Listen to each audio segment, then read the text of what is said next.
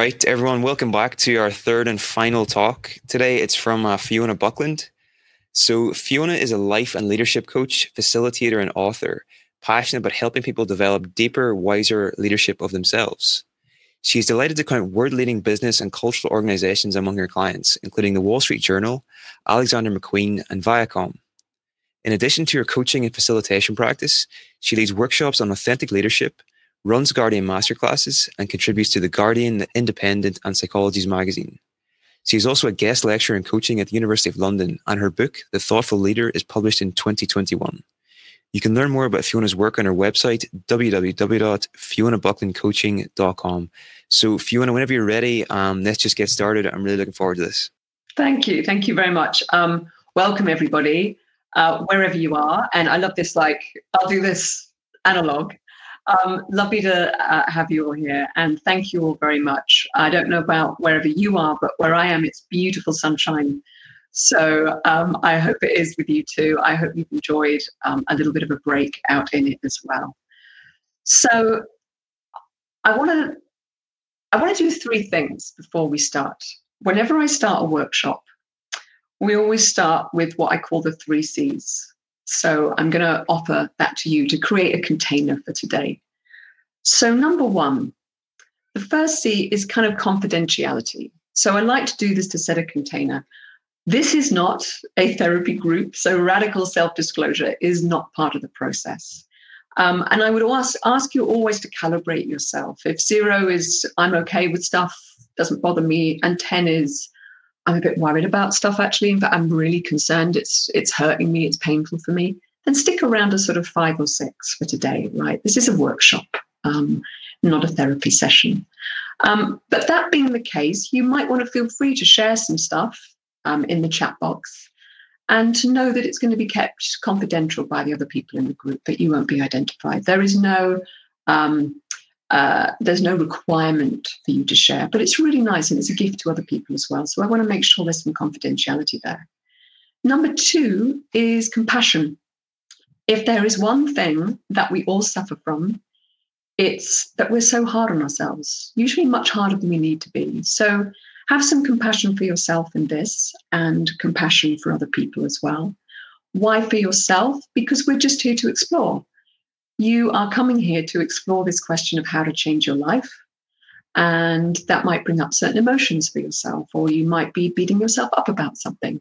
So give yourself a break, right? We're all in beginner's mind. We're all trying, we're all learning, and that's what's really important about being here. Which leads me on to the final C after confidentiality, compassion, is courage. This is a courageous thing to do. You have other choices. It's a beautiful day. I'm also very well aware of the fact that, of course, there's a 4th C called COVID, and we're all in this extraordinary moment in our lives that perhaps gives us the opportunity to self-reflect, but also can be a bit frightening as well. And what I really want to honor you with is your courage in being here. You had other choices. There were lots of things you could do, but you've chosen to be here, to think about your self-development, to open up a bit of space for yourself. And so I really want to credit you with that. Thank you very much indeed for being here. So why is the question of changing your life important? Well, I know that a lot of people are getting interested in this now because life is changing anyway. As the Buddhists say, nothing is permanent. Things change anyway. You might be cruising along thinking your life is fine, then something like this hits, and it kind of throws all the balls up in the air again, sometimes for good, but sometimes there are difficulties in that as well. And so some of the things that I know about changing your life, and I generally work with people to do that, is that there's a really key thing that we need to get on top of, which is understanding that power is ours and ours alone. But also that if we continue to run on automatic, if we don't take time like you're doing today, then nothing will change. Life will change around you and you'll have to react to events. But how about getting yourself in the driving seat? How about getting your deeper, wiser, non-reactive self into the driving seat so that you can live the life that you want? And there are many reasons to do that. So that's what we're doing today. But I'm going to ask you a question first of all. One of the reasons that I like to ask this question is because sometimes people think changing your life is so difficult, it's so hard, I don't know how to do it. But the truth is you've probably already done it at least once. So I'd like you to think of this. When did you make a change in your life? What did you do to make that happen? And how did you feel? And I really recommend for this session that you, if you don't have already, that you have a pen and paper in front of you, because for very good reasons that I'm going to talk about, writing this stuff down really does help. So I'm going to give you a couple of minutes just to write down some responses to this. When did you make a change in your life? What did you do to make that happen? And how did you feel?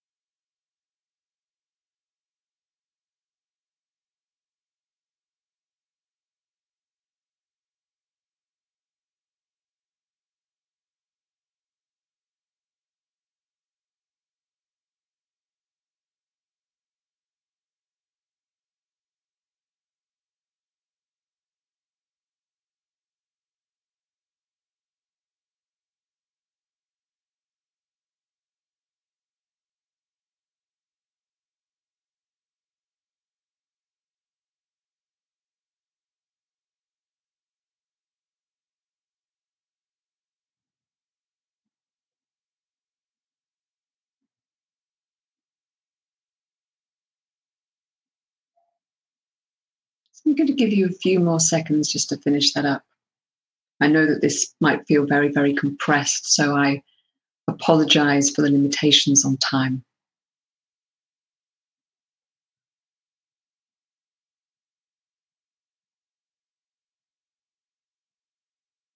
Perhaps if you've done that, I'd like to invite you, if you'd like to pop into the chat box, how it feels to do that exercise. Just that answer that question, consider that.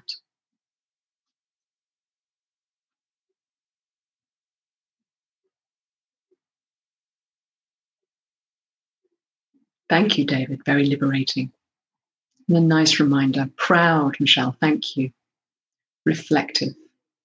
Good to reflect. Confident. Feels like moving into a reflective mindset. Yeah. Empowered, Caroline. Thank you. Giuseppe, thank you. I was scared. I committed to it, used my savings, but also excited. Limitless from Anna. Lovely. Purposeful and encouraging. Alive. Peaceful. Surprising. Thank you, Rebecca. I'd forgotten I'd already made such a big change. And that's part of the reason why I like to remind people of this. You know, if you like, one of the things that we can do to help us is to be time travelers, to go back and to think of a time when we've made change in our life already, and to realize that actually it's possible. One of the things that I remind my clients of, I have a self-selecting group of people, you can imagine, who come to me when they feel a bit stuck. Maybe that's one of the reasons that you're here. And we look at ourselves and we blame ourselves for being stuck, right? We feel, someone put the word up, we can feel a bit guilty. We can feel a bit ashamed for being stuck. But I like to say that being stuck actually means that you're living your life right in a way. I want you to think of your life as a wheel. And this work is, I'd recommend, if you're interested in this, looking at Bill Plotkin's work, and I'll pop that into the chat box in a moment. But Bill Plotkin developed this wheel, and he calls it a kind of psycho-spiritual wheel of human development. And that very much aligns with developmental psychology as well. So at each stage of our life, from childhood, early childhood to mid-childhood to adolescence, early adulthood, later adulthood into elderhood. At each of these places, there are important lessons for us to learn. There are important developmental stages for us to hit. And what often happens when we feel stuck is that we learn everything that we needed to learn from that particular stage of our life and we're ready to move on, but we don't really know how to. And it would have been one day, it would have been religious leaders or shamans who would have taken us over, perhaps with rituals. You think of the sort of rituals that lead young people from adolescence into adulthood.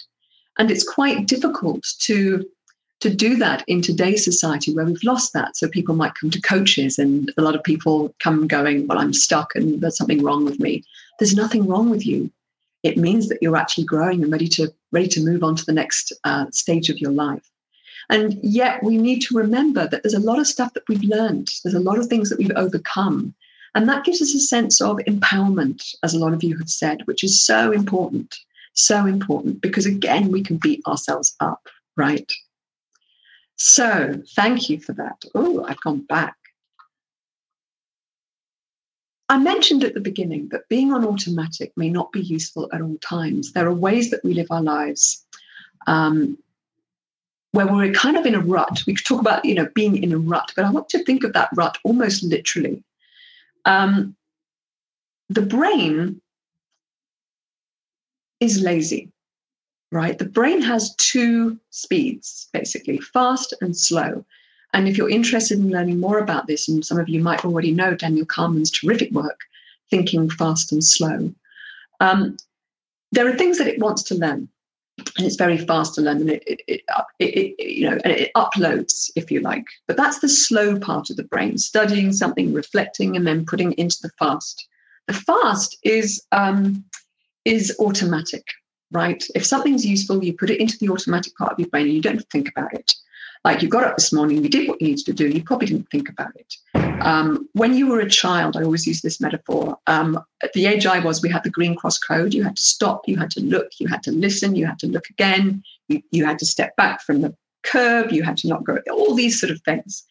So it took you a bit of time and effort and thought, right, to cross the street when you were a child. Nowadays, what do? We're on our phones and we just glance and we just go. Because our brains has got enough experience in, hopefully, to notice when there's traffic around. All right, so we don't have to slow things down anymore. We can actually, go quite mindlessly, if you like. And that tends to be how our brains like to work. But when we want to make change in our lives, we have to get out of automatic and start looking at our habits and our habits of thinking and believing and feeling, and get out of them in order to start putting ourselves in the driving seat. And why is this important? There's a second reason why this is important when we think about changing our lives. It's that very often we're living our lives according to the scripts of others. The subjects that we chose at school, the jobs that we went into. There's an idea about what we should be doing. And as a coach, what I do when I'm working with a client is I've got like a kind of butterfly net to catch all the shoulds. I should be doing this at my age. I should be earning this. I should be happier. I should be. And we catch those because those are those scripts coming up, and we need to be really careful of that when we're thinking about how we want to change our lives, because we can change them. But if we're still following the script of someone else or our culture, our society, our family, then we're much more likely to start setting goals for ourselves that are not truly authentic. And that is a serious problem. Why? Because you end up achieving that goal, perhaps, and by the time you get there, you feel empty. You just feel completely empty. And there's a lovely little video on YouTube that I use a lot that I'd recommend to you. If you look up Alan Watts' South Park, and he did this beautiful little video about the dance of life and realizing that the point of a piece of music is not the final chord. And the point of life is not the goal, the end that you get to. It's the journey. It's the dance that you do with the music all the way through. So that's the way to think about how to change your life. There are lots of things, lots of ways that I work with people to do that. But I'm going to use one today. This is what we're kind of aiming for in a way. When you want to create new habits, at the moment, your life is being run probably a bit like the picture on the right-hand side, a kind of motorway or freeway. The way, in terms of neuroscience, the way is easily smoothed through. There's that saying, isn't there? Neurons that fire together, wire together. And it's very, very true. Our habits mean that, if you like, we've got a default pattern running in our brains in terms of the neuroscience and in terms of cognitively and emotionally, all of the time. A lot of that is automatic because, after all, we are animals with iPhones. If someone makes a loud noise, I'm going to jump. I'm an animal. I'm wired to do that. But a lot of the ways that we live our lives are on that automatic. The other way, the rocky road, is the way that hasn't really been smoothed through yet. And we need to keep running through that groove, if you like, to create new, conscious, useful habits in order to change our lives. And the neuroscience follows this through as well. So one of the things that I'm going to do with you today, it's just one of the exercises, one of the procedures that I do, is to have you thinking about what's going to be useful for you. What's going to be useful for you to set that GPS to make sure that wherever you set your direction, that you can check in with yourselves at all times, that your choices are authentic to you. Why? Well, there are good reasons for this. You want to put yourself in the driving seat. You want to get your automatic habits out. You want to get those scripts out. You want to get your stress reactions out, and to put your authentic self into the driving seat. But in order to do that, we need to become the archaeologists of our own life. We need to understand what it is that this question of authenticity is about. Because when we are feeling more authentic, when we are motivated authentically, then we're much more likely to stick at what we do. So there's less self-sabotage. We will also know, we can discern, someone used the word discern, what direction is the right direction for us to go in. And trust me, it isn't about your interests, and it's not about your CV, and it's not about your skills. It's about your values. So before we go on, again, a couple of minutes, and this would be really great if people could drop this into the chat box. If you can live your life less automatically and more consciously, how will it change? And while you're doing that, I'm just going to put up those references.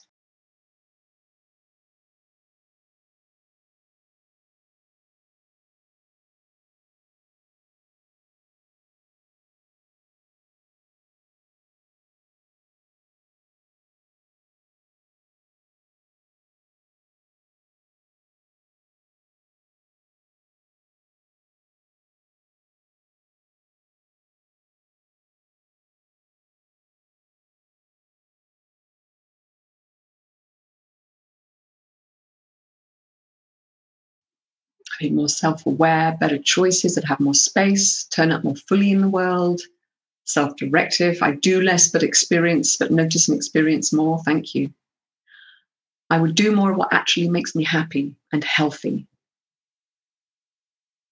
More positive impact on other people's lives. More time to develop myself. And it's really important. This is a question that I ask all of my clients. The reason for that is that you really need to know what's at stake here. You really need to ask the question, why is it important that my life change? How would I want it to change? Change for its own sake might be one thing, but guess what? 6 months down the line, you'll be miserable again. So let's really get an idea of what it is. My actions better align with my values. This is what we're going to be working on today. Thank you. So how do we get to this sense of authenticity and discernment of what that is? Well, as I said, there are scripts that we can read. And these would come from externally to us. And they might motivate us extrinsically. So the example that I always give when I think about extrinsic motivations of this, if you think of the financial crisis of 10, 12 years ago, God, doesn't time fly? A lot of people there were motivated by their bonuses. And so one of the things that went on was that people were kind of fiddling the figures because they wanted to be motivated by their short-term gains. And that was extrinsic to them, right? The money aspect was extrinsic to them. And so they forgot the big picture, and the economy nearly crashed. And it's really important to notice when you're motivated by something extrinsically. Maybe it's somebody's approval or validation. Maybe it's money. There's nothing wrong with any of this, but you need to notice if it's something that you're looking for from outside rather than from in. Maybe it's fear as well. Fear of redundancy can also motivate us extrinsically. And there are good reasons why this isn't the best way to be motivated, which I'll get to in a minute. So the way to be motivated really is intrinsically, with intrinsic values. What is a value? Well, a value is an interest. So I like walking. Let's say I go on a date, right? When you go on those dating sites and they sort of have like list interests, so you have walking, yoga, mild assassination, whatever it might be, But let's say I go on a date with someone who says, I like walking, and off we go. But I like walking because it connects me with my values of wonder and growth and love and appreciation. I love to stop and look at some beautiful, exquisite thing that's just happening, perhaps something that's starting to grow. But what if my date also loves walking, but actually likes the challenge of getting up a hill really, really quickly and let's go. And they arrive in Lycra and they're very pushy and not really that interested in what I'm interested in. Well, is that going to be a match? No. So the interests are not really the things that are motivating us, or indeed the things that actually take us to what our values are. There's something beneath that that's really important. Now, why would this matter if it's extrinsic or intrinsic? Well, there's quite a lot of evidence now that shows that people who are motivated intrinsically, when they hit problems, they are more creative, they're more resilient, they come up with better solutions, they will work harder for longer, they'll put more effort in, and they'll think about the long-term picture as well. Whereas people who are motivated extrinsically tend to do only as much as they need to do to get what they want. And then that's it. Now, that's not bad. I'm not going to make it wrong. But you can see when you're thinking about changing your life, how this might be quite tricky, right? How it might cause problems in leaving you feeling empty, or indeed self-sabotaging yourself as well. So this is a list of the kind of values that we're talking about. Now, you can go on the web, and I'm sure a lot of you have, and there's a lot of information out there about what values are. This is not by any means an exclusive list. These are just some that I've put up, and I think you'll probably have a printout or something like that, but I'll keep this up later on if you want in the exercise as well. But these are the kind of things that we're looking at, but also there doesn't have to be any of these. What I want to notice now, if any of you have started looking down this list, your brain will already have started to do it. And you'll start to see things like that will jump out at you, like, oh, love, balance, mastery. And you'll tick those off. And quite a lot of exercises to get you into your values are tick box exercises. But here's the problem with this. The problem with this is that what you're ticking is very probably, not always, but quite possibly aspired values. The values that you think you would like to have, but actually aren't really intrinsically authentic to you. I always use the example, I haven't put it here, but the value of self-discipline. If someone said to me, do you value self-discipline? I said, absolutely. I get up in the morning and I do my yoga and meditation. I wouldn't get anywhere without self-discipline. But if somebody asked me the question, you could have your dream life, but you would never have to operate self-discipline. Would I take that life? You bet I would. But if someone said to me, you could have your dream life, but you could never be compassionate, I wouldn't want that life. I just couldn't. You can never be compassionate, you can never be kind. You'd have to be a real martinet to people. Well, that's not a life that I want. So that means that there's something in there that's really important to me, an intrinsic value that is my GPS for how I operate in my life and for part of the way that I actually arrange my life personally and professionally as well. So this is one of my heroes. Parker Palmer is the sort of the founder of the Center for Courage and Compassion in Central American states, Middle America.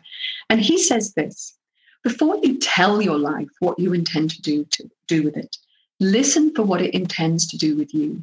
Before you tell your life what truths and values you've decided to live up to, let your life tell you what truths you embody, what values you represent. And the book is Let Your Life Speak, and I would really recommend that. He's asking us to step away from the checklist. He's asking us to become interested in our own lives and mine that for the knowledge, for the values that we need in order to set consciously our GPS. And that's the point of really doing that today. It's what we're going to be doing in this. I'm going to give you a coaching exercise, really to be able to start to set that GPS. So here is the exercise that I'm going to give you. I'm going to give you a visualization. Now, it's just to think of a memory, all right? Don't worry too much. There's no right or wrong. Maybe lots of things come up. Just pick one. Maybe nothing comes up. That's okay too. You can try this later on at home. Or just think, I was doing this the other day on a workshop, and someone said, well, I don't know. I'm just thinking about that. Is that right? I'm on holiday. I'm like, great, fine, whatever works. It's no problem at all. Then what I'm going to get us to do is I'm going to get us to do a little bit of writing around it. Now, what I would have done if we were all together is get us all in groups, get us all in couples. I would have trained you to be life coaches. But writing is actually really important. Writing, when you pick up a pen and you write, it actually slows things down in terms of the neuroscience about it. You actually have much more of an integrated connection inside your brain as well. And by slowing things down, you get into what we call the narrative state. When you're in the narrative state, you know how a lot of you, I don't know if any of you into Bake Off, if you know those millefeuille, those cakes that have many, many layers, those are kind of what our thoughts are like. But when we write down, when we get into narrative, when we write down the story that this happened and this happened and this happened, or this is how I feel, actually the act, the physical and cognitive act, slows us down and gives us the opportunity to reflect and to look back on how we're feeling in a different way. It offers a different and more useful perspective. So this is what I'm going to invite you to do then. Take a moment now. The exercise is we're going to explore a memory. You're going to go into it with a series of questions that I'm going to ask you, and I'm going to invite you to write down. And then at the end of it, I'm going to invite you just to kind of write down a few of the values that you think are coming out of this exercise that you can see. All right. But I'll lead you through that. So take a moment, get yourself comfortable. Now, you might want to close your eyes. There's absolutely no obligation to. That's not comfortable for you. Here's what I'm going to invite you to do. Take a breath, first of all. Just observe that breath. I'm going to invite you to center a little bit. When you center, you switch your stress responses off or dial them down. So I'm going to invite you to loosen your belly. Now, depends if you've just eaten, how comfortable that is for you, but just release some of the tension around it. You might want to tense it and then release it a little bit. And now loosen your jaw. Bring your attention up there. Perhaps push the tongue up to the roof of your mouth and release it. When you release your belly and you release your jaw, you're releasing some of those deeper muscles like the psoas that actually affect you and hold your stress.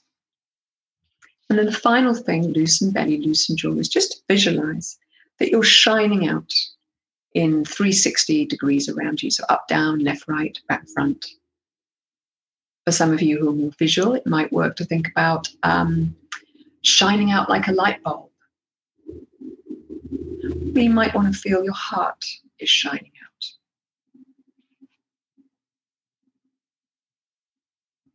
If this doesn't work for you, then you can try just accessing peripheral vision, putting your thumbs in front of you and then moving your arms, extending them to a point at which you can still see your thumbs. And the reason that this works, just to dial down any stress that's around, is because when we get stressed, we tend to, our optic nerve kind of goes like this a little bit. Our brain focuses on what might be the source of threat. And when you do this, when you expand, you get into a peripheral visual state, then the message gets sent up that we're not in a state of stress. So just a little bit of calming there, centering belly, jaw, and shining out.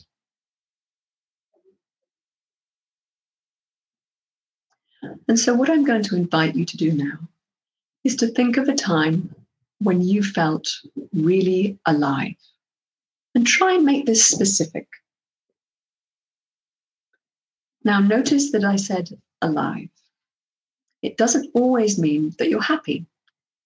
We can feel alive in a crisis. Certainly in the first couple of weeks of the COVID crisis, a lot of people were stepping up and getting it together and taking leadership and getting organized and adapting, readjusting their lives. So it can also be at a time that we wouldn't necessarily call happy.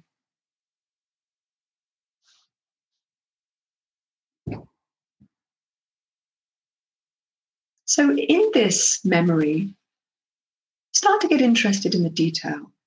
What can you see? What can you hear? Is there anything that you can taste or smell?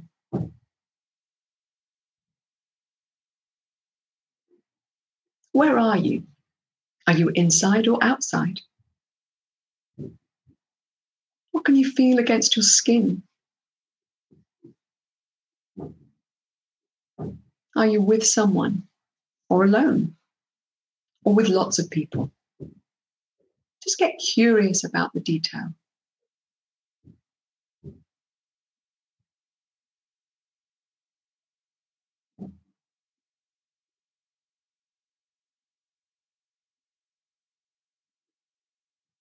And I'm going to invite you now, if you haven't already, just to take a couple of minutes to write down this memory. So you've got about 2 minutes to do this.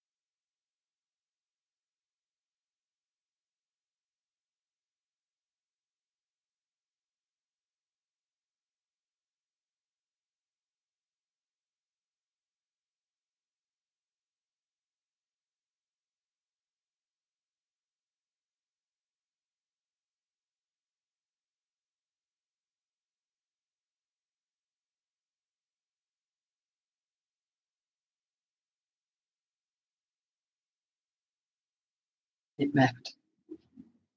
Just writing down what the memory was and anything else that you notice.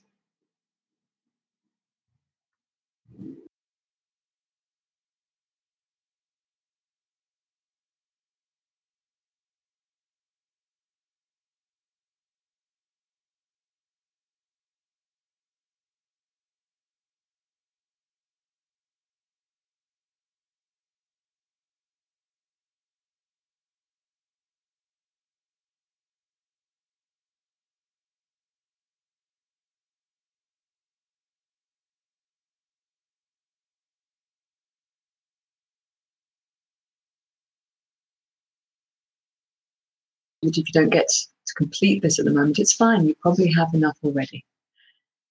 So now I'm going to lead you through a series of reflective questions. And these are the kind of questions that typically, as a coach, I would ask someone when I do this exercise. And this is very much almost the first exercise that I do with people. So the first question for you to write, just think for a moment to write. What was important about this experience or any of the elements of it? So what's important about this for you? And by this, we start to go a bit deeper. So for instance, if you were with people, what what was important about the fact that you were with people? Is it connection, harmony, enlivenment, exchange? Starting to get a little bit deeper into what those values might be that this experience is showing you.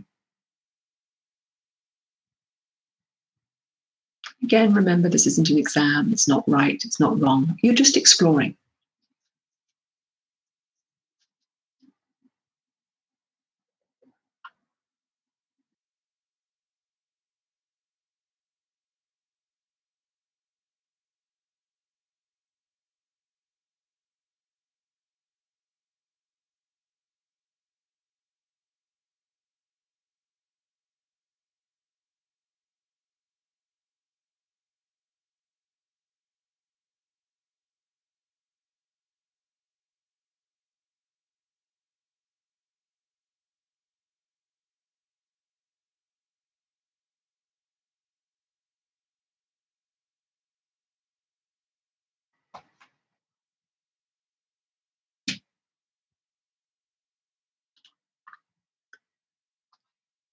Another question that's very useful: how did you feel?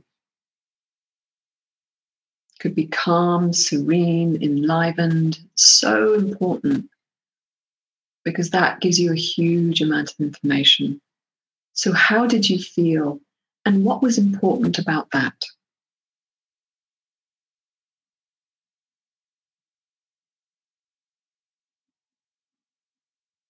What are the values that are nested inside how you feel when you're really alive?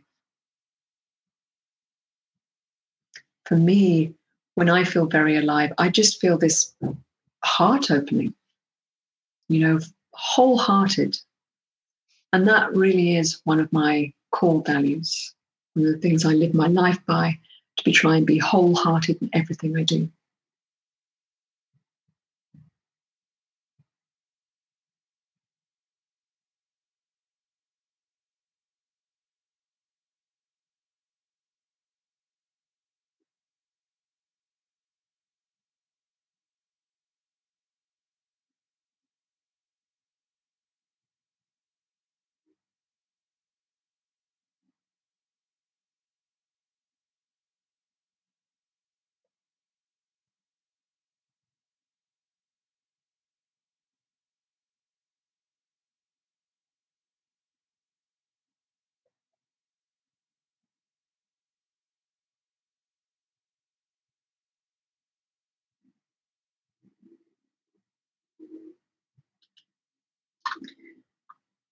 Is there anything else about this experience that's important?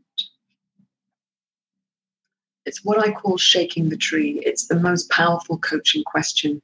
What else? Because quite often I find that people come up with their,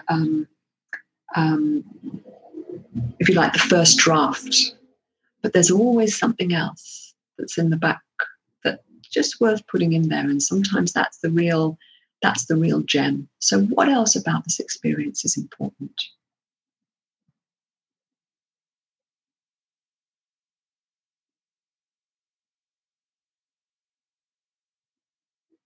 It might be that you remember that somebody was there that you'd forgotten about. And there was something really important about that connection with them.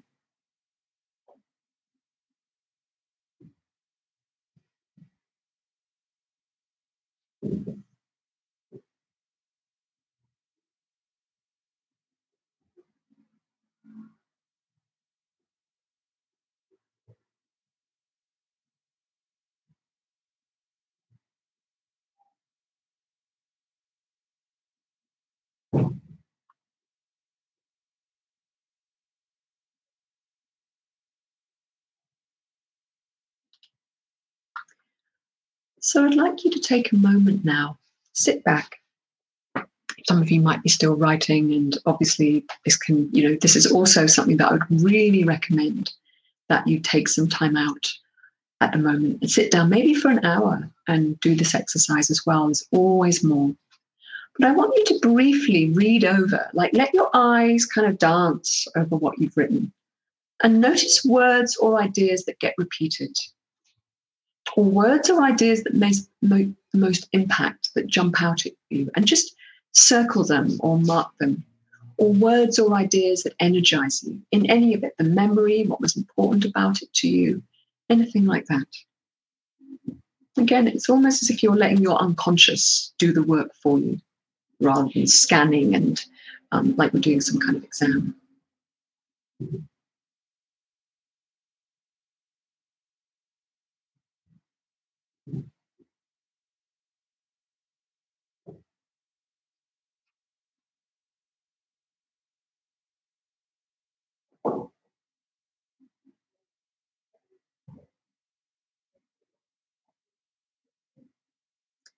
You'll know when you've hit a value because it's kind of like hitting oil. You get that kind of yes feeling to it rather than, or it really resonates and makes an impact with you rather than being kind of, oh, yeah.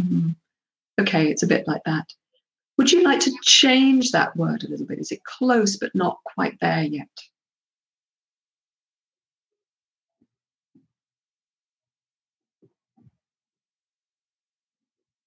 What would be the word that if it was going to come out, you could hit it like you'd hit a bell and it would ring?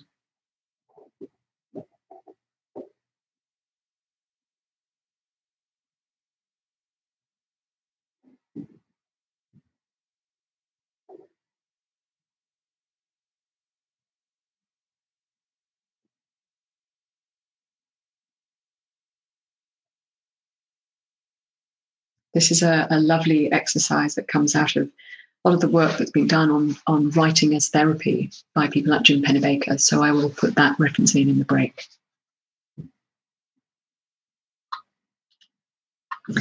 So from that, I'd like you now, and this is just a draft, all right, to start to create a list of values, taking those words out and kind of putting them together. And it might be that you have a few, it might be that they're just a couple that really seem to resonate with you. Doesn't matter. There's no right and there's no wrong. Again, here are some of the suggestions, but please don't just look along and tick them off. Do make sure that they're lined up with what you've already done in your peak experience exercise.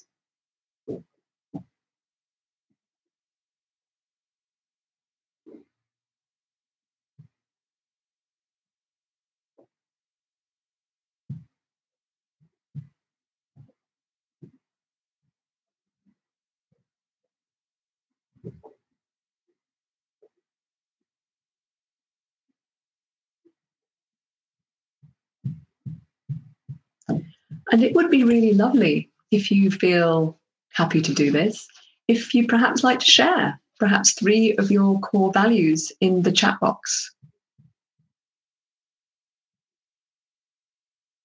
The ability to help others in personal growth. It doesn't always have to be a word. Thank you, David. It can just be a line that gets it. A dear friend of mine says that his values are all encompassed in the phrase, like a gentleman. He's very, very clear on that. Openness, freedom, connection, acceptance. Thank you, Leela. Bravery, autonomy, love. Thank you, Olivia. Focused, hard work, confidence. Thanks, Sarah. Freedom, liberation, connectedness. Thanks, Amanda. These are great. I mean, there's no good or no bad. You can also have, somebody once asked me, what about if you have a value of power and affluence? Fine, there's no good or bad. It is just your value. It's what motivates you intrinsically. So thank you for that. I'm going to give you an example because I got to get some skin in the game, right? From my life. This is one of the things that I recommend that you do. It's really useful. Like, this is now your GPS. What you're going to want to do is align a lot of the choices that you make in your life with these values. Does it mean that you're going to have a happier life or an easier life? I could not guarantee you that, I promise you. But these are my core values, and this is how I live my life. So they're all compound values, which you'll find as well as you kind of live consciously with your values. You might have had more already than just the 3. My 3 values: growth, love, and service. But you'll see that underneath that, and this makes sense for me, this isn't coming out of a book, it makes sense for me.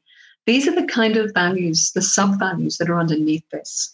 But I just need to remember growth, love, and service. So whenever I need to make a decision, I use that as my GPS. Growth, love, and service. Am I in alignment all the way through with those three values? If yes, great.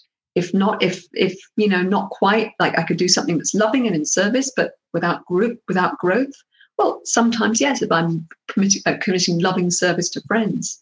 But certainly in my professional life as a coach, these are my values. A different coach might have different values. And I also want to say that these values don't make me a coach, because it's not about the job description, right? I could have these values and be working in the military. I could be a baker. I could be a teacher. I could be an artist. It really doesn't matter. Okay, it's not the what, it's the why, if you like, and what's firing you up from underneath those. So here's my, as a coach, it's really important to get yourself into action, because trust me, you can't think yourself into action. You kind of have to act, and then the thought processes change. Again, it gets you into that new thinking habit as well. So first of all, work with your list of values to have a core list of 3 to 5. Makes it nice and easy to remember. Honor them every day, being and doing. What do I mean by that? Choose something. Choose a value every day. Like somebody said, connection. A lot of people have had connection. How are you honoring connection? Right? And connection can mean lots of things. It will mean different things to different people and different times. But how are you honoring connection? Are you connecting with people? Are you connecting with yourself? Are you connecting with nature? When you're with people, are you truly present? Are you truly connecting? What's actually going on? How can you honor that? How can you make a choice, not just of what you do, but how you do it, that starts to honor those connections? When you do that, you'll start to feel more energized. Things will start to open up a little bit more for you, and you'll be starting to get your life off that automatic and into conscious choice. And that's the final thing. Align your goals with them. Very often I've seen people set goals and they're kind of like, I want my business turnover to double in the next year. Well, that's wonderful, but why? If you start with that, that's your goal. Have you really aligned it with your values? Here's what I recommend you do, and it's a lovely thing to do now because there is going to be a new normal, as they're saying. Why not start with one of your values and then think how you might like to honor that in the next 6 months? How could you honor that value? What would be the way for you to do that? And then your goal comes out of that. Another thing to do, which I really recommend, and I will put the values thing up again at the end. Someone said I will put that up for you. And you also have a printout of that too. When we have our to-do list, a lot of people have a list, literally just a list of things. I know my to-do list, for some reason, only ever has, it seems to permanently have 23 things on it. But this is a really good way to sort it out into what's important, what's not important. First of all, life and work. Keep these separate, all right? And there's good reason for that I'll talk about. And then important and not important. And I've adapted this from the Eisenhower grid that some of you may be familiar with, but you might want to have a look at. So above the line is the stuff that's really important. It's the stuff that's moved the needle stuff. And of course, there's stuff that you have to do, right? Today, I had to be here at 3:15, ready for Niall to kind of switch me on to speak to you at the appointed time, which is what I love. But also there's other stuff that I'm doing in my life, like writing my book, that is moving the needle, really important for me. The not important stuff is the kind of admin stuff that can kind of wait. It's all the kind of, email this person, do that. Some of it will be important, but a lot of it won't. The reason that it's really important to do it like this is that you can have a look and you can see where you're spending your time. Because one of the things that our brain does is that something that's bigger and more important can sometimes seem a bit more difficult, and your brain might want to avoid it. Remember, it wants to have the easy route. So it will try and get its little dopamine fix by doing the kind of quick wins, the instant gratification. Oh, look at me. I managed to return those pair of shoes that I ordered off the internet. Hurrah for me. But that wasn't really important, right? That wasn't the important thing that you wanted to do today. So what was it? How was it enabling you to live your honest, authentic life?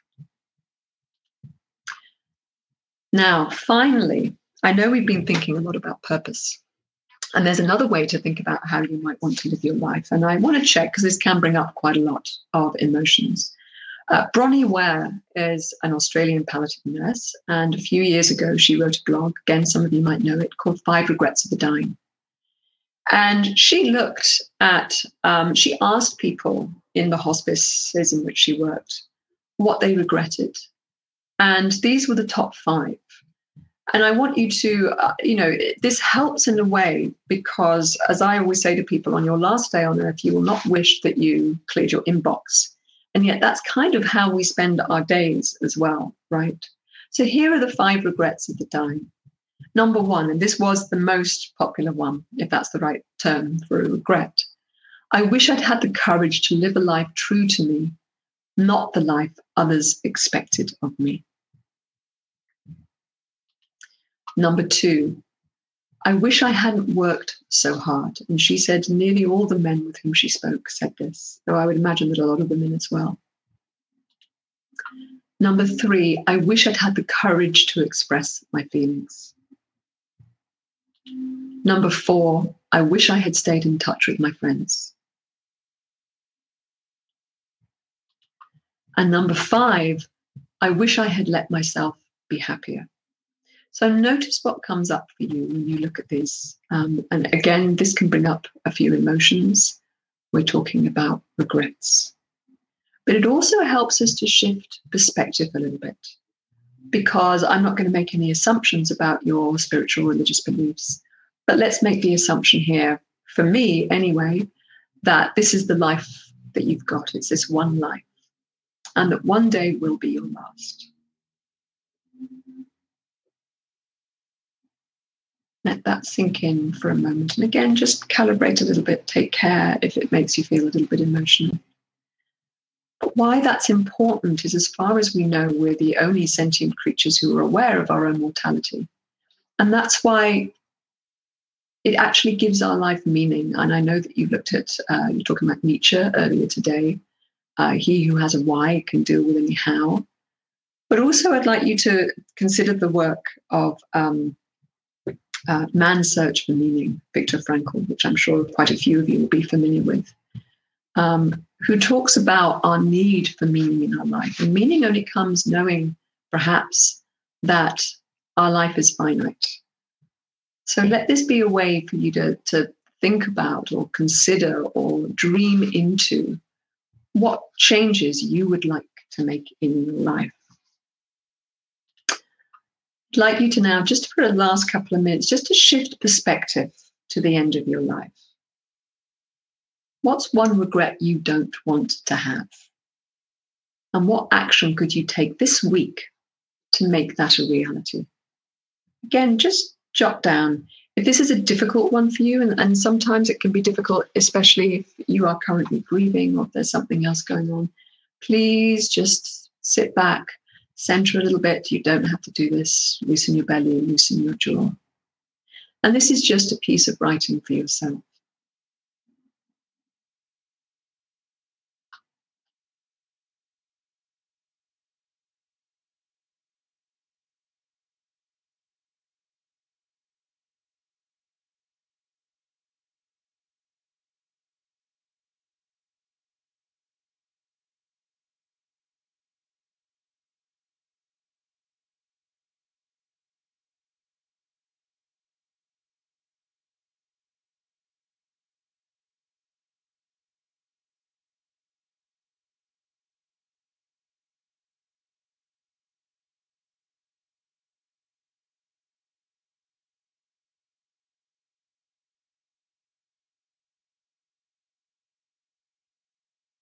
You don't have to by any means.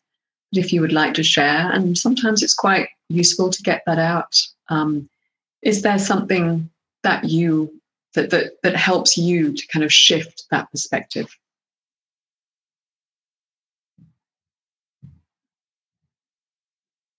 Live in the present.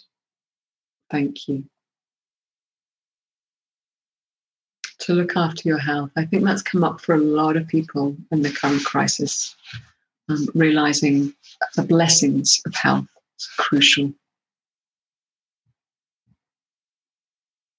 Live for now. Live a life with much less stress.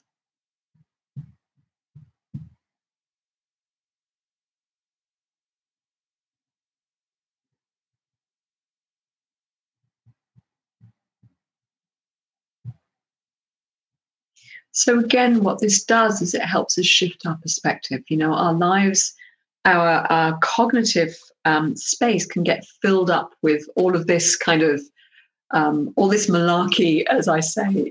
All of the messages and the responses and all the rest of it. And self-reflection is so important. Self-reflection to go in, but also kind of to go out a little bit as well, to shift perspective, so that we're not caught in the middle of this blizzard of ongoing short-term demands and gratifications. It's incredibly important.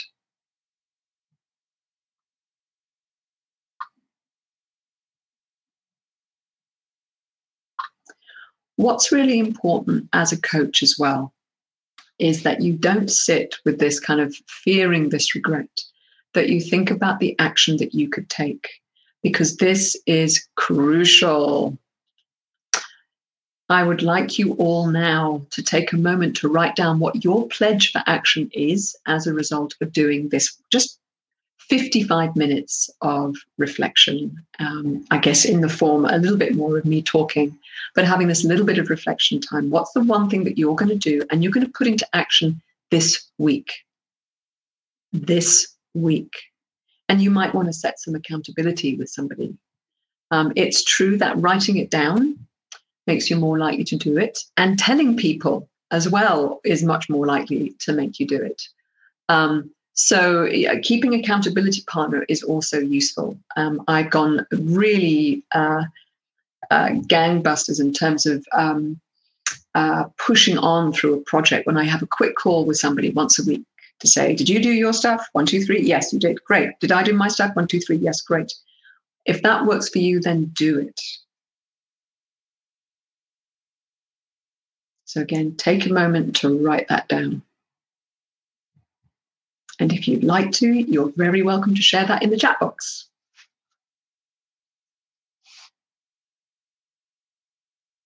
Make a will, said Bernadette. Yes, I did that a few years ago, and it felt great to do that.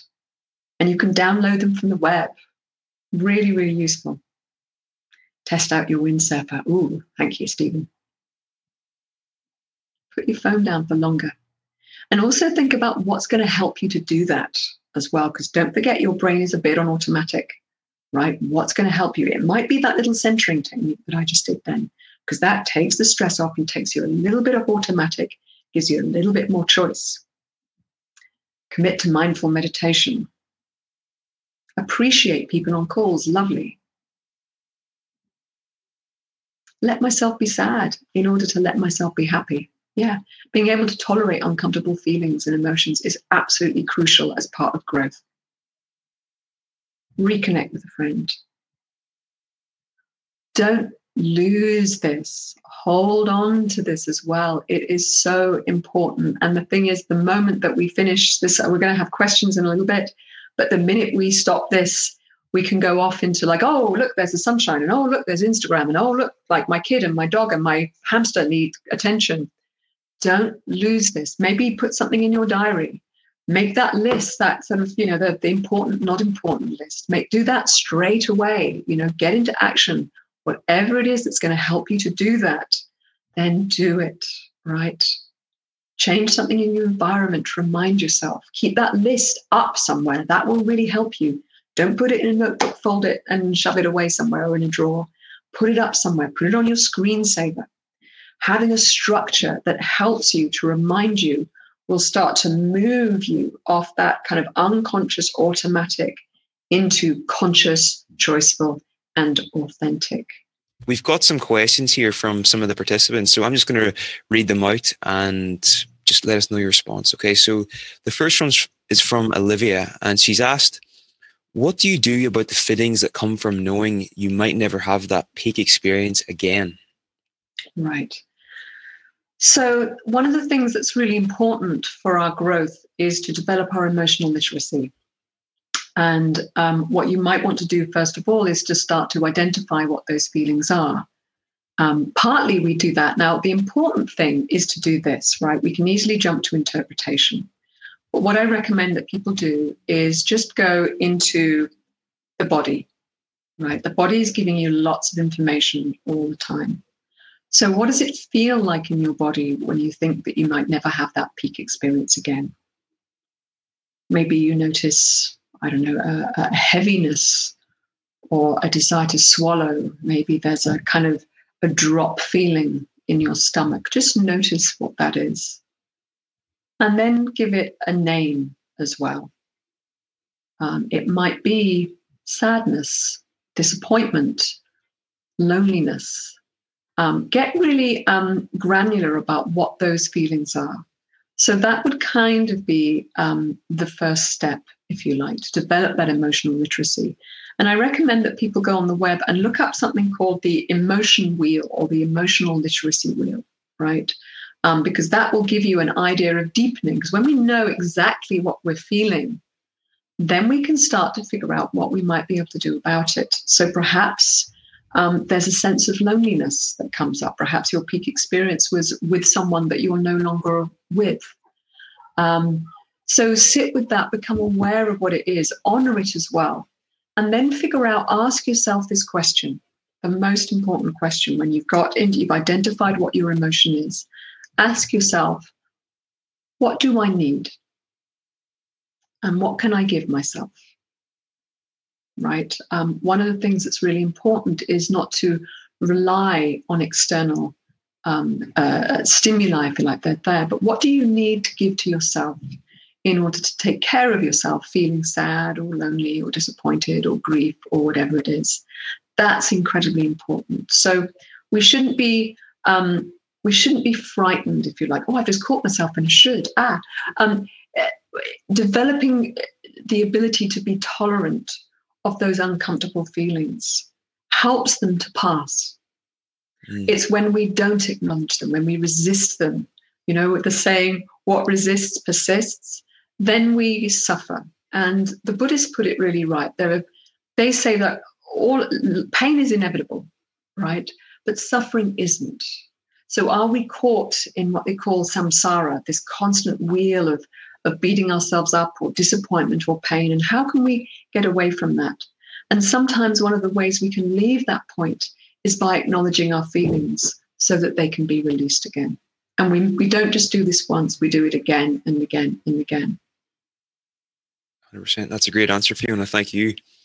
The next one here is from Simone, and she's asked, what if your answers are different from what you thought your values were?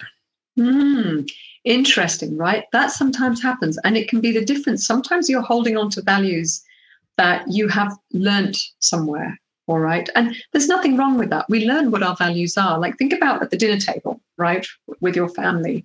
We're learning about values all the time, about manners, who gets to speak first and how to be polite and all of these things. But again, it can be that script that you've been following, right? The authentic values are actually those that really light you up and motivate you from within. So I wouldn't worry about that. There's also, so the second thing is, I already sort of mentioned it, was that thing about aspired values. There could be things that we think are important to us, but actually they aren't. Another reason for that is that we're sometimes working with an out-of-date list, because values can shift, values can change. When I was younger, I had some similar values, there's no doubt about it. But as I'm getting older, my values are shifting slightly, or certainly the resonance around them is shifting. When you become a parent, your values can shift a little bit as well. So you shouldn't be too worried about that. Consider this an upgrade and an update. Great. Thanks very much, Fiona. The next one here is from Ben, and Ben is interested to know what your take is on objectively good values. Do you believe or start to see healthy people converge on the same things? The answer to that one is no, really, because, and I know where this is coming. Some of that can be a should, right? There might be a should hidden in there. Healthy people should all be about connection and love and generosity and helping others. And actually, if that's not authentic, then it's not authentic. And I wouldn't dare work with someone and presume that that those are the things that are really going to light them up. So don't judge yourself if you've got values that aren't about that. You know, a lot of the great clients that I have values of, I'm going to look down that list, of mastery, of candor, you know, of honesty, of raising the bar and excellence, you know, of grit and determination. Those are really important values as well. So there aren't better or worse values. A value is just a value, is just a value. Where it's the question we need to ask is not whether it's good or bad, but is it helpful to us, helps us get a bit further down the road, or unhelpful? And really scrutinizing whether it's coming externally or internally as well. Makes a lot of sense. Took me a long time. Anecdotally, it took me a little while to get to love as a connection, because I was kind of like, oh, that's so icky and hippie, and well, I can't go anywhere near that. But actually, I realized I have so many values around kindness and compassion and connection that I eventually went, oh God, I just have to call it love. And something shifted then, right? I realized that actually, I mean, a lot of the work that I do, if I'm kind of, and I'll let you all in on a secret, I'm kind of a secret stealth soul worker, right? But I'd never call myself that. But that's kind of what I'm doing. I'm helping people connect with their hearts and with their souls. But a lot of the clients with whom I work, I couldn't use that word. I could, people would freak out. What I mean by heart is connecting to what you care about, what you long for, what's authentic to you. And when I talk about connecting to soul, I'm talking about what the big picture is. The question that we looked at the end, shifting perspective to the end of your life, is a soul question, if you like. So you're not just thinking about the here and now, you're thinking about the big picture. That's what I mean by soul as well. So a lot of my clients, they lead corporations, they're politicians, they're not people who would use that language at all.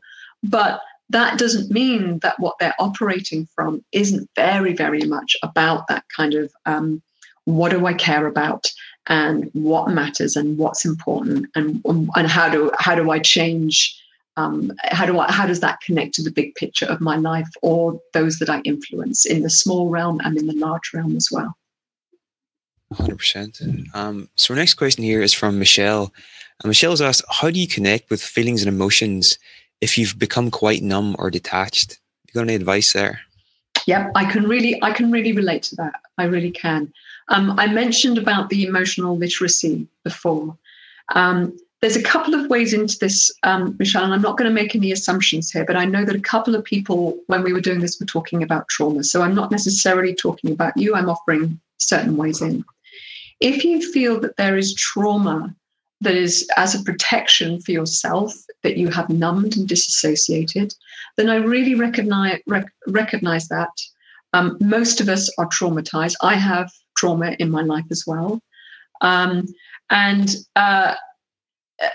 Do the unnumbing in a very gentle way and do it with supervision or support of a professional. And one of the people that I would recommend is Peter Levine's work on trauma and the body. And you work very gently through the body in kind of resensitizing yourself again. And that's really important because it's the body that holds trauma, and so the body that can go into shutdown as well. So that's one way to think about it if you're suggesting that there might be a trauma pattern. Sometimes what we feel is numbness and detachment might be because we're affected by something else. So it might be that we are not living a life authentic to us. We haven't felt alive for a while.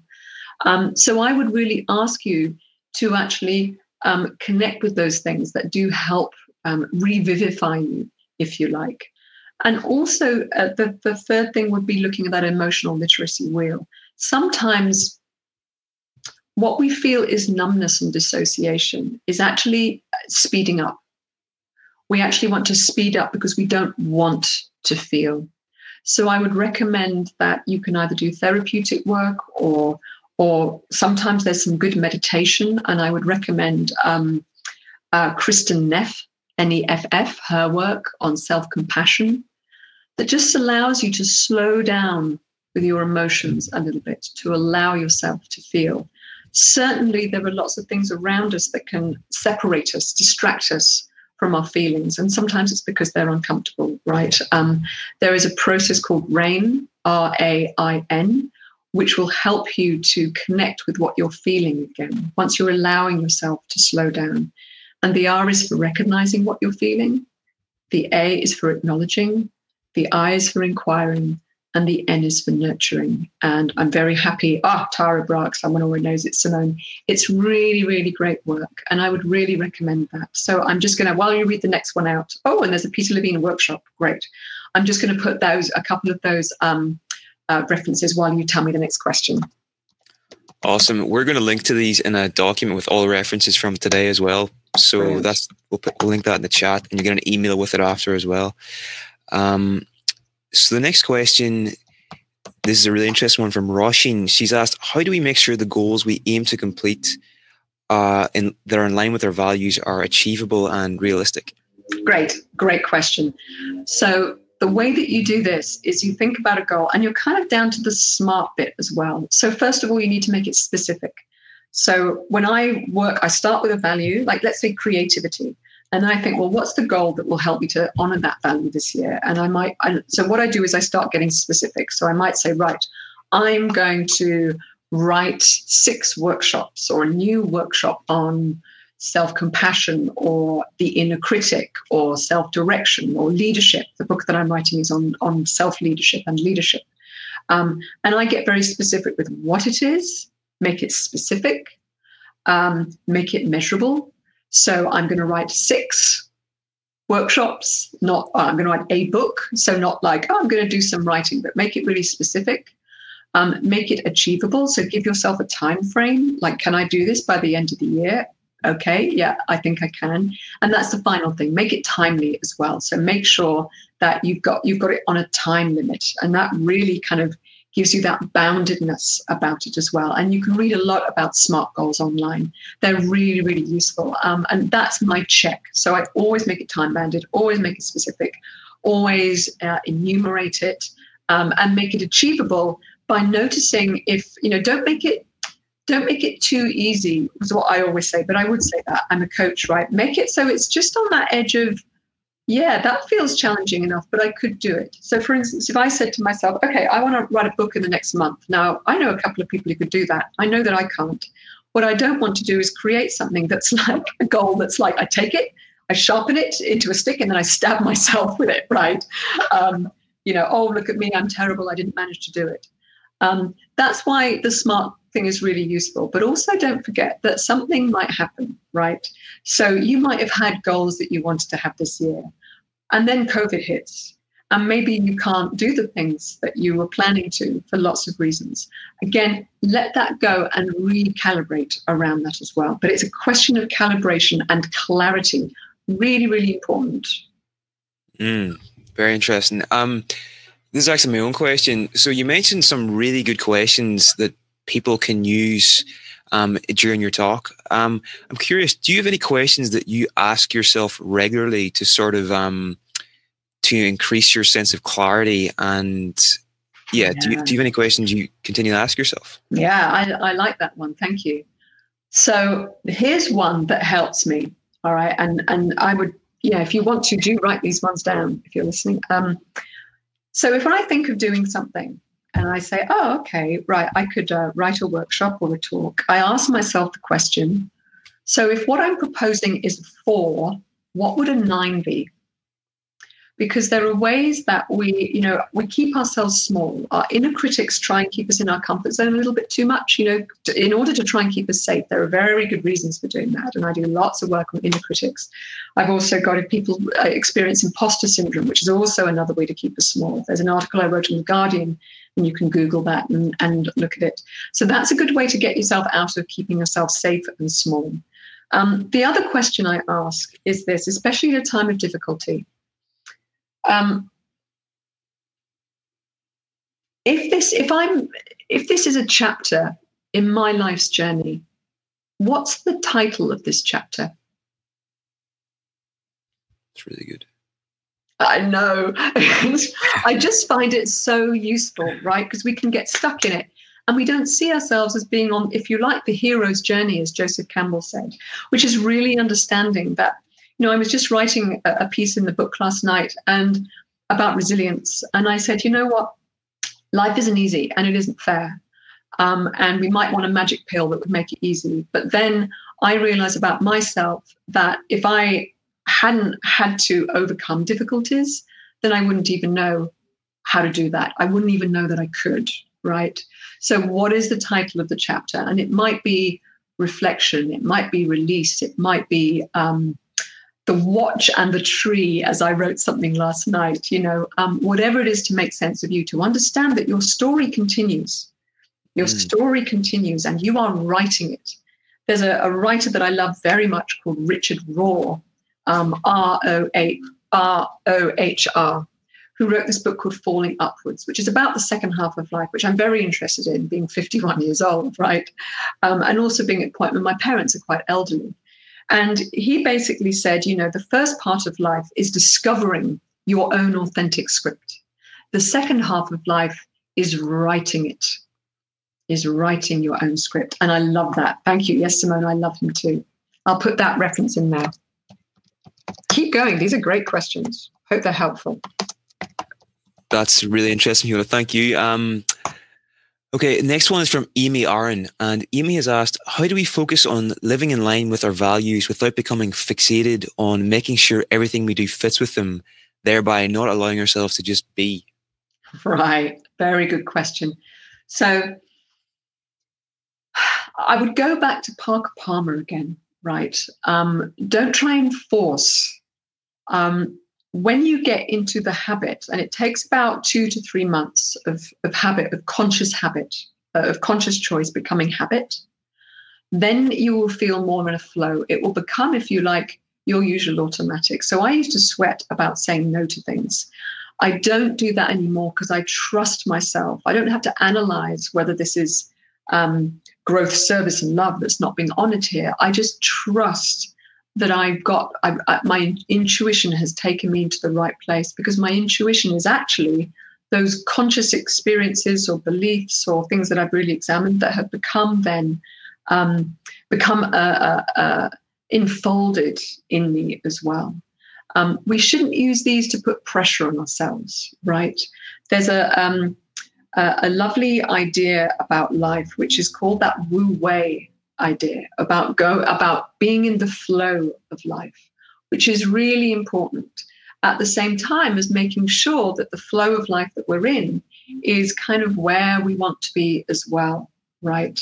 But returning to the present is really important. And I know that a few of you have meditation practice, and I would say that that's really useful. I meditate every day because there's no point that you get to a great enlightenment, right? You just have to practice every day. You have to integrate those practices in being able to be in the present and allow life to unfold at the same time as making sure, like the way that I think about it is that you're kind of, think of your life as a boat, right? And you're the captain of the boat and you've got your hands on the wheel. Now, you've got to check that the boat is okay, right? And checking that your values is really important because every boat needs a GPS, right? What might happen in life is that you might have to change direction. You might get storms. You might get all kinds of pirates, who knows, right? But as long as you've got your hands on the wheel, you know that you can steer this wherever you need to go in a responsiveness. And that's really important, a responsive rather than a reactive flow. So I hope that's helpful. Definitely. So we've got another question here from Caroline, and Caroline has asked, how can I positively and effectively share my values with my colleagues to benefit our working together more insightfully of each other's values? This is a great question, Caroline. Thank you. So there is an exercise that I would really recommend if you're interested called Designing an Alliance. And that's where a group of people come together to share the values of how they want to be and work together. When we work and we live together, it's very easy for things to become transactional and instrumental. So have you finished that project? What's the deadline? What's our budget? All of those kind of questions, rather than thinking about how we want to work together and what are the values by which we want to work together. So this is kind of what you do. You can do this exercise, have a big piece of paper so that you all agree what you put down. What you're doing is you're creating a contract.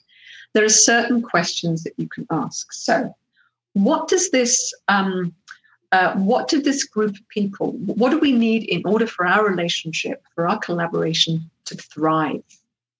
And ask for the values, but very important, the values in action. So if someone says, we need empathy, great. What does that look like in action? Oh, it means that when someone's speaking, they don't get cut off by somebody else, right? Or if someone says, look, I'm really struggling with this, rather than being criticized, people understand what's going on, right? So those are the things you do. And then you agree. Does everyone want empathy? And does everyone agree that we'll not cut people off and understand and listen? Great. And then you write that on a piece of paper. And then you go forward like that. And there might be other things in there. You would also ask the question, okay, so this is what we need to thrive. But what about when things go wrong? What about when things get difficult? What are the values and what are the behaviors by which we want to operate together that will really help us? And how will we know we got that? So that's a really important exercise. And it's a lovely way for people to share values, because values, shared values, are what really supercharges a team and makes it a high-performing team as well, in whatever, whether it's community, whether it's political, whether it's social, whether it's workplace, of course. This is incredibly important. So I think it's a terrific question to ask. 100%. It seems that so much of our behavior is dictated by our values, almost on an unconscious level. And what would you say to someone who feels that their value hierarchy might be it might be getting them results in their life that they don't want, and it's getting them results that they don't want? Like, how can someone reorganize that structure? Is that possible to do? And if so, how? You can. I mean, what I would say is spend some reflection time. Is it the aspired values or the script that's in there rather than the authentic values? But as I said at the beginning, there's no guarantee that you're going to live a happier, wiser life. A happier or easier life by living your values, because there are still things that you need to do. So, for instance, I have a value of love, but I still need to hold boundaries. I still need to say no to people. And one of the things that I struggle with, so if you like, every value can have another side to it. I'm very loving and giving and generous, but sometimes I'm exhausted because of that. Sometimes I can even feel resentful, right? Because I feel like, well, wait a minute, I'm giving all this love, but it's not really coming back at me. So I need to watch then if there are particular saboteurs that are kind of causing me difficulty with that as well. So that's really important. Growth is really important. But you know what? Sometimes I have to put down the book, put down the learning, and just be in the moment, right? And service is incredibly important to me. But sometimes I can just do something for the sake of it and have pleasure around that. Or also make sure that, that again, I'm not exhausting myself, or that I'm not chasing something, to fill what the Buddhists call the hungry ghost, right? It's what I call the Twinkies diet. So sometimes you can just be eating and eating and eating and eating, but you're not getting your nourishment. So what is it that really nourishes me? I can grow. I mean, for years, I did a PhD at New York University, which was wonderful for learning and growth, amazing. But I realized that I was able to understand the most complex philosophical theory, but I didn't really understand what was going on in my heart. So that's when I needed to kind of shift from just a head learning into the heart learning. So it might be that could be going on as well. So those are some recommendations that I would give. That's awesome, Fiona. Well, thank you so much. That's all we've got time for today, but that was a really powerful presentation, and it was amazing. So thank you. And have you got any final things you'd like to share with people? Any your website? Where would you like people to go after this talk? Yeah, I mean, one of the things, we can never do enough. I mean, we could sit here all afternoon and I would love to answer everyone's questions. They've been brilliant questions. So if you go to my website, FionaBucklandCoaching.com, I have a resources section. And underneath there are reading lists, there are videos, there are podcasts, there are exercises. There's all kinds of resources that you can use that I give away freely as well. So I would really recommend that people go and have a look at that. Awesome. Okay. Well, thank you. Enjoy the rest of your Sunday. Thank you. You too as well. I've really enjoyed this. Thank you very much for asking me. And thank you, everybody. It's been lovely. Thank you. Thanks, everybody. All right. Bye-bye.